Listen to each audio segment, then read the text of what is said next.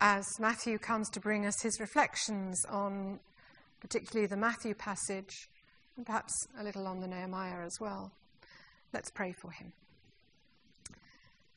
Heavenly Father, we give you thanks that in both the Old and the New Testaments we see great witness to the power of prayer. And we pray, as Matthew speaks to us now, that we will have ears to listen, and you will give Matthew the words to speak from you about a life of prayer. In Jesus' name, amen. Well, good morning. It's wonderful to be here. We had a wonderful 9:30 service, 2 baptisms, which wow, that's just giving it away completely. That's right. Okay. Well, that's the starter gone. Glory. Okay. Well, anyway, it's great to be able to welcome you all here. It was great to have the 2 baptisms and to see the church so full of people come to celebrate, people join in our church family. So about 7 years ago, Elizabeth Gilbert published a novel which was to sell over 8 million copies all over the world. However, about 3 years ago, this novel became a film. And in August 2010, Julia Roberts starred in a film bearing the title of the novel with the central character, Liz Gilbert. Your starter for 10 this morning was going to be to name that film.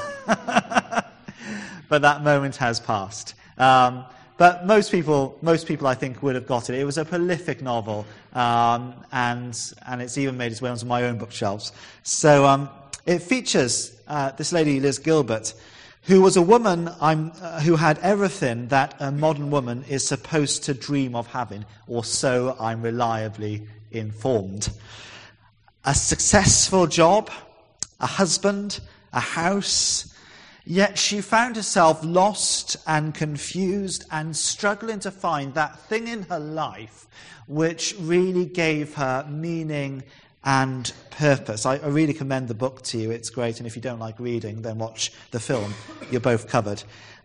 So newly divorced and at a crossroads in her life, Gilbert goes travelling, which takes her way outside of her comfort zone and takes her on a journey which proves to be the ultimate quest of self-discovery. And part of this journey, in fact, one of the central parts of this journey, in fact, the middle word, hence why I use it, is the power of prayer and the discovery of the power of prayer in her life. And 2 quotes from the book that I really like to do with prayer were these. It's easy enough to pray when you're in distress, but continuing to pray even when your crisis has passed is like sealing progress, helping your soul hold tight to its good attainments. And the second one, prayer is a powerful relationship. Half the job is mine. If I want transformation but can't even be bothered to articulate what exactly I'm aiming for, how will it ever occur? Half the benefit of prayer is in the asking itself, in the offering of a clearly posed and well-considered intention. And if you don't have this, all your pleas and desire are boneless, floppy, inert. They swirl at your feet in a cold fog and never lift. Now, I'm not actually holding this up as reflective fully of Christian prayer. And as I look around the room and I see some of you smiling at me thinking this doesn't quite fit our Christian understanding of prayer, I'm giving you starters for 10 for your midweek small groups. But what it does do is illustrate that even before some people come to faith and articulate a belief in Jesus Christ, they still have this sense of a calling to pray. And, you know, if you go into any bookshop these days and you look at the spirituality section and you see books or even blogs online about mindfulness, about meditation, about the increase in place of silence. I referred last time I spoke to digital Sabbaths and so on. This whole area of spirituality is one which is increasing in our communities, and so we need to be mindful of it and work out as a church family how we connect with that, because ultimately we believe that prayer directed towards Christ can be life transforming. But so many people find themselves coming to prayer at crisis points in their lives. So many people find that when tragedy strikes, their established coping mechanisms are inadequate to deal with the situations they face.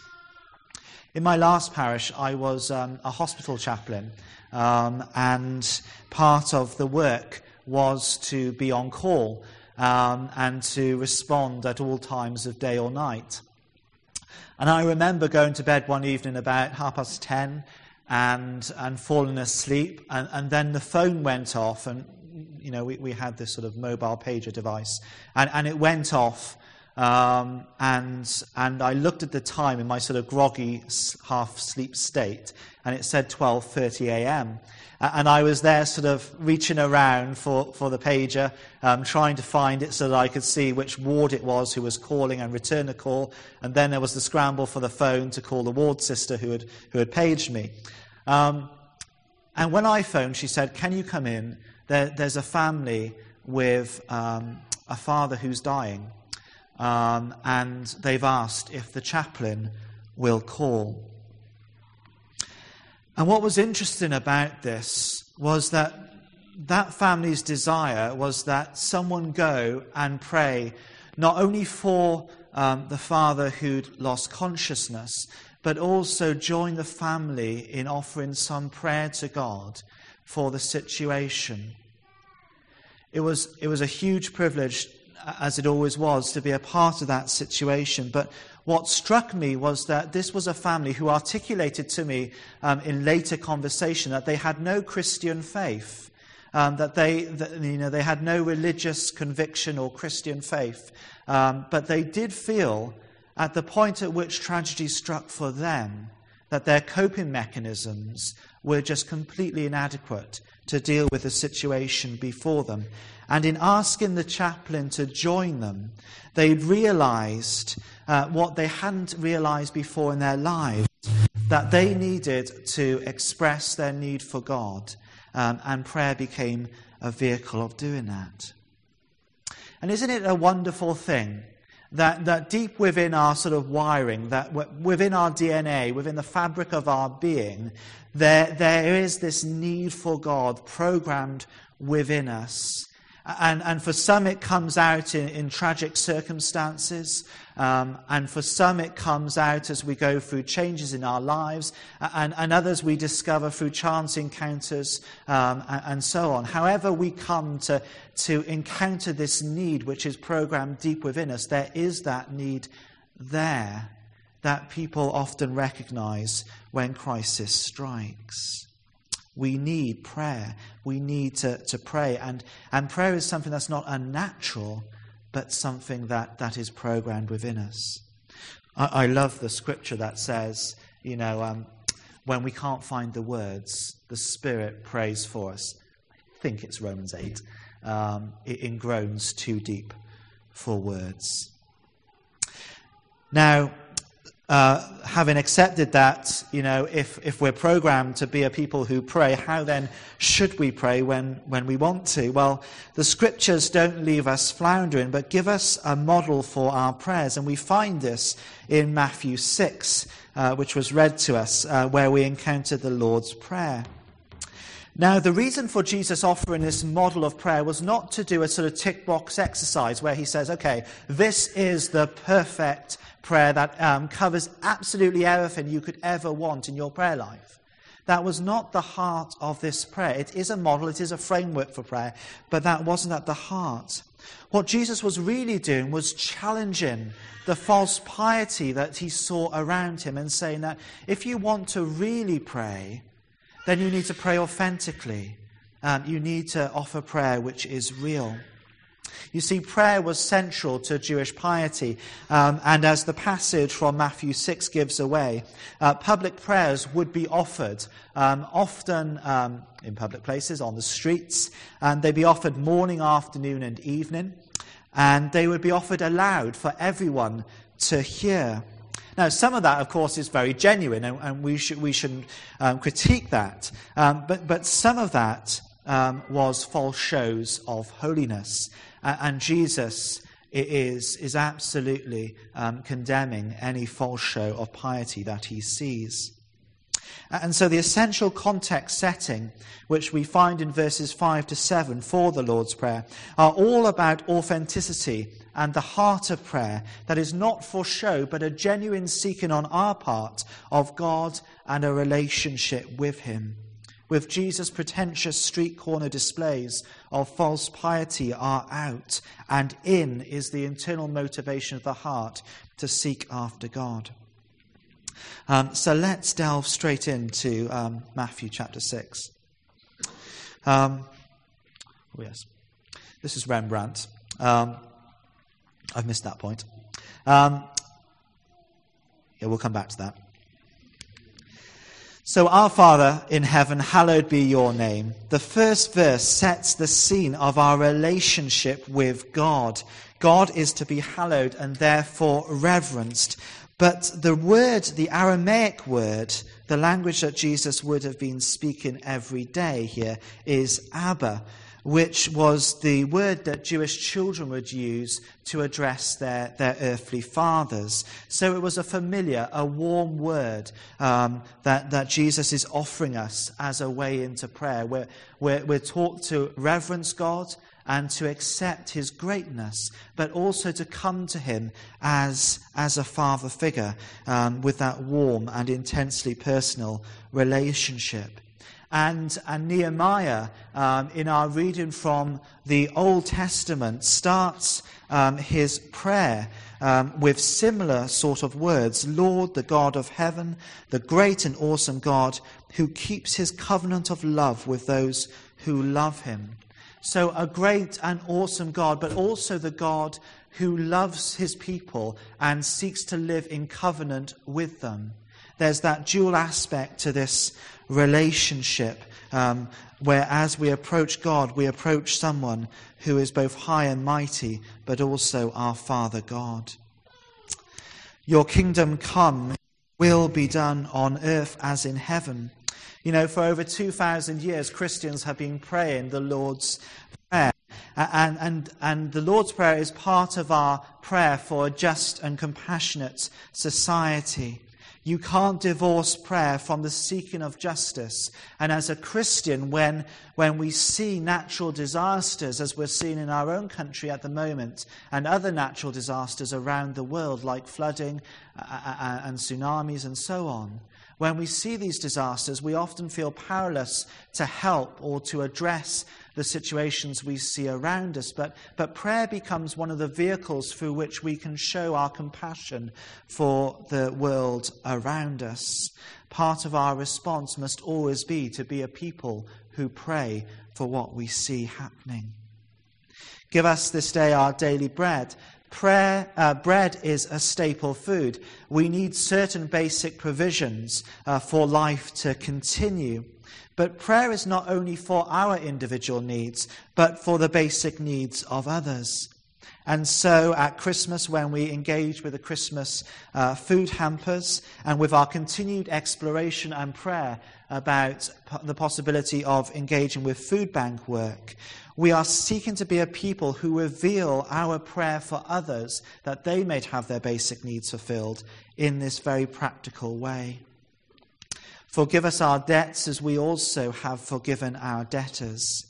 Our actions do have very real consequences. We can cause very real hurt through what we say or what we do. Our actions are significant and impact the lives of others. But at the heart of the Christian faith lies this truth that forgiveness is always possible. The Lord's Prayer serves as a reminder to us as we say it every single week that we must regularly seek God's forgiveness. And then, having been a forgiven people ourselves, we seek to offer that forgiveness and take it out to a world which needs to know grace and mercy so desperately. The giving and the receiving of forgiveness are inextricably linked. And lead us not into temptation, but deliver us from evil. Because living this God life is sometimes just really, really hard. And we need God to protect us and keep us focused on him. Remember that the Messiah we follow was one who went to death on a cross at Calvary. This is not an easy faith. And Jesus' invitation to us is not, come follow me, and I will give you an easy life. He promises life, but that life is not potentially easy. In fact, for many Christians around the world who live in the midst of persecution, life is very, very challenging. And living for Christ in those contexts comes at great cost. And I want to share with you, all of you who are sitting here and who are feeling, well, yes, I know I should pray. I know I should read the Bible. I know I should come to church. I know I should give of my time, of my talents, of my money. But you're sitting here and you're thinking, the minister's making me feel guilty yet again. Because you might be sitting here thinking, well, I know I should pray, but it doesn't come easily to me. Well, don't feel bad. I'm not trying to induce a guilt trip. I'm not trying to make you feel terrible, because prayer isn't sometimes easy. In the busyness of our lives, we have every good intention of creating quiet times where we can spend time with God. But so often, a phone call or an email or a person at the door or a work situation take us away from that intended encounter. But do you know what? Rather than beating ourselves up, let's actually accept that it's okay not to be good at prayer, but to have the heart to work at it, to give ourselves a bit of the grace that God so freely pours into us. So if you're sitting here and you're hopeless at prayer, or if you're sitting here and you feel that you're really struggling with it, don't be embarrassed. Don't feel that there's no hope. Do you know what? Last year I completed the Couch to 5K program with my wife Sarah. And the beauty of this program is it gradually takes you from walking and doing short periods of jogging or running through to a 5K run, which is exhausting, especially if you're not fit or healthy or prone to exercise. And I enjoyed, that progression, but there came that sort of bit of the program where you actually have to sort of stop walking for bits and just run continuously. And I know some of you in church are doing that program, and I'm praying for you that you may see it through, and you have the willpower to do that. But it's that process, isn't it, of working at something, of not giving up.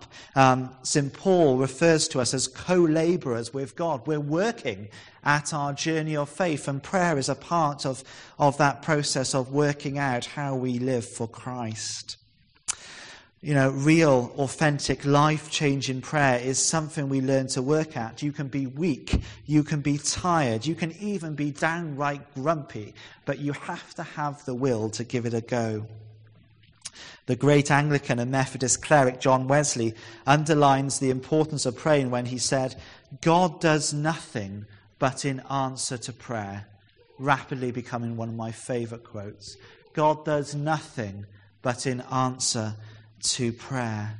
And those of you who have been around Camborne Church from its foundations and from its roots and so on will know that prayer and God's provision have been such a part of the story of the growth of this church, and we certainly hope that everything that we do in the future will be grounded in that basis of prayer, so that when we see God's blessing, we know it's come from our searching of him and his heart for our church. And entering into the Lord's Prayer is our means of response to the Father. It's our stating that Jesus has brought his good news into our lives. The prayer states that we want to be a part of this kingdom revolution, this kingdom movement in our community here in Camborne and wider. That we find ourselves drawn to Jesus' embrace, Jesus' countercultural yet will-transforming message. That we recognize our need for the forgiveness from sin, debt, and every other thing that holds us back from the life that God calls us to. And that in turn we commit ourselves to living out that forgiveness into a world which, as I say, desperately needs to know compassion and love and grace and mercy. God does nothing but in answer to prayer. So let's commit ourselves to continuing to be a church which prays, let your kingdom come in our midst. Let us know your forgiveness and your power to save. Let's commit ourselves to praying passionately and committedly that God might work in the lives of people who we've had on our hearts and minds for ages, and that we might see this community transformed by God's transforming love, bringing hope, bringing freedom, bringing revolution in our midst. Prayer changes lives in a very real way, both ours and those who are on the receiving end of our prayers.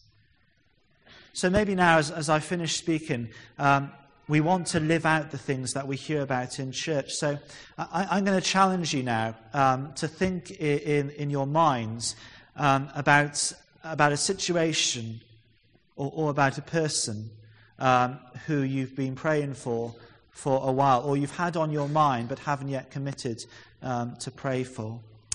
And I wonder if over the course of the next 30 days you can just try and remember to pray for that situation or that person, maybe it's a family, each day. And I wonder what testimonies we would have from our church family in 30 days' time if we actually passionately commit to praying for a situation intentionally, clearly. Actually, we hook back to that second quote from Eat, Pray, Love, that our prayers have to be intentional. And I think on that point we agree. So have a think in your minds as I close in prayer about what it is that you're going to be offering to God over the next 30 days. And just get excited about the possibilities that God may answer those prayers in incredible ways. Father God, we thank you that you love us and that you pour your grace and forgiveness into our lives. Thank you that we can call you Abba, Father, that we can live in relationship with you. And thank you, Father, that you know our weakness and you know the days when we don't feel like praying. And in those moments, your Spirit intercedes for us in groans too deep for words.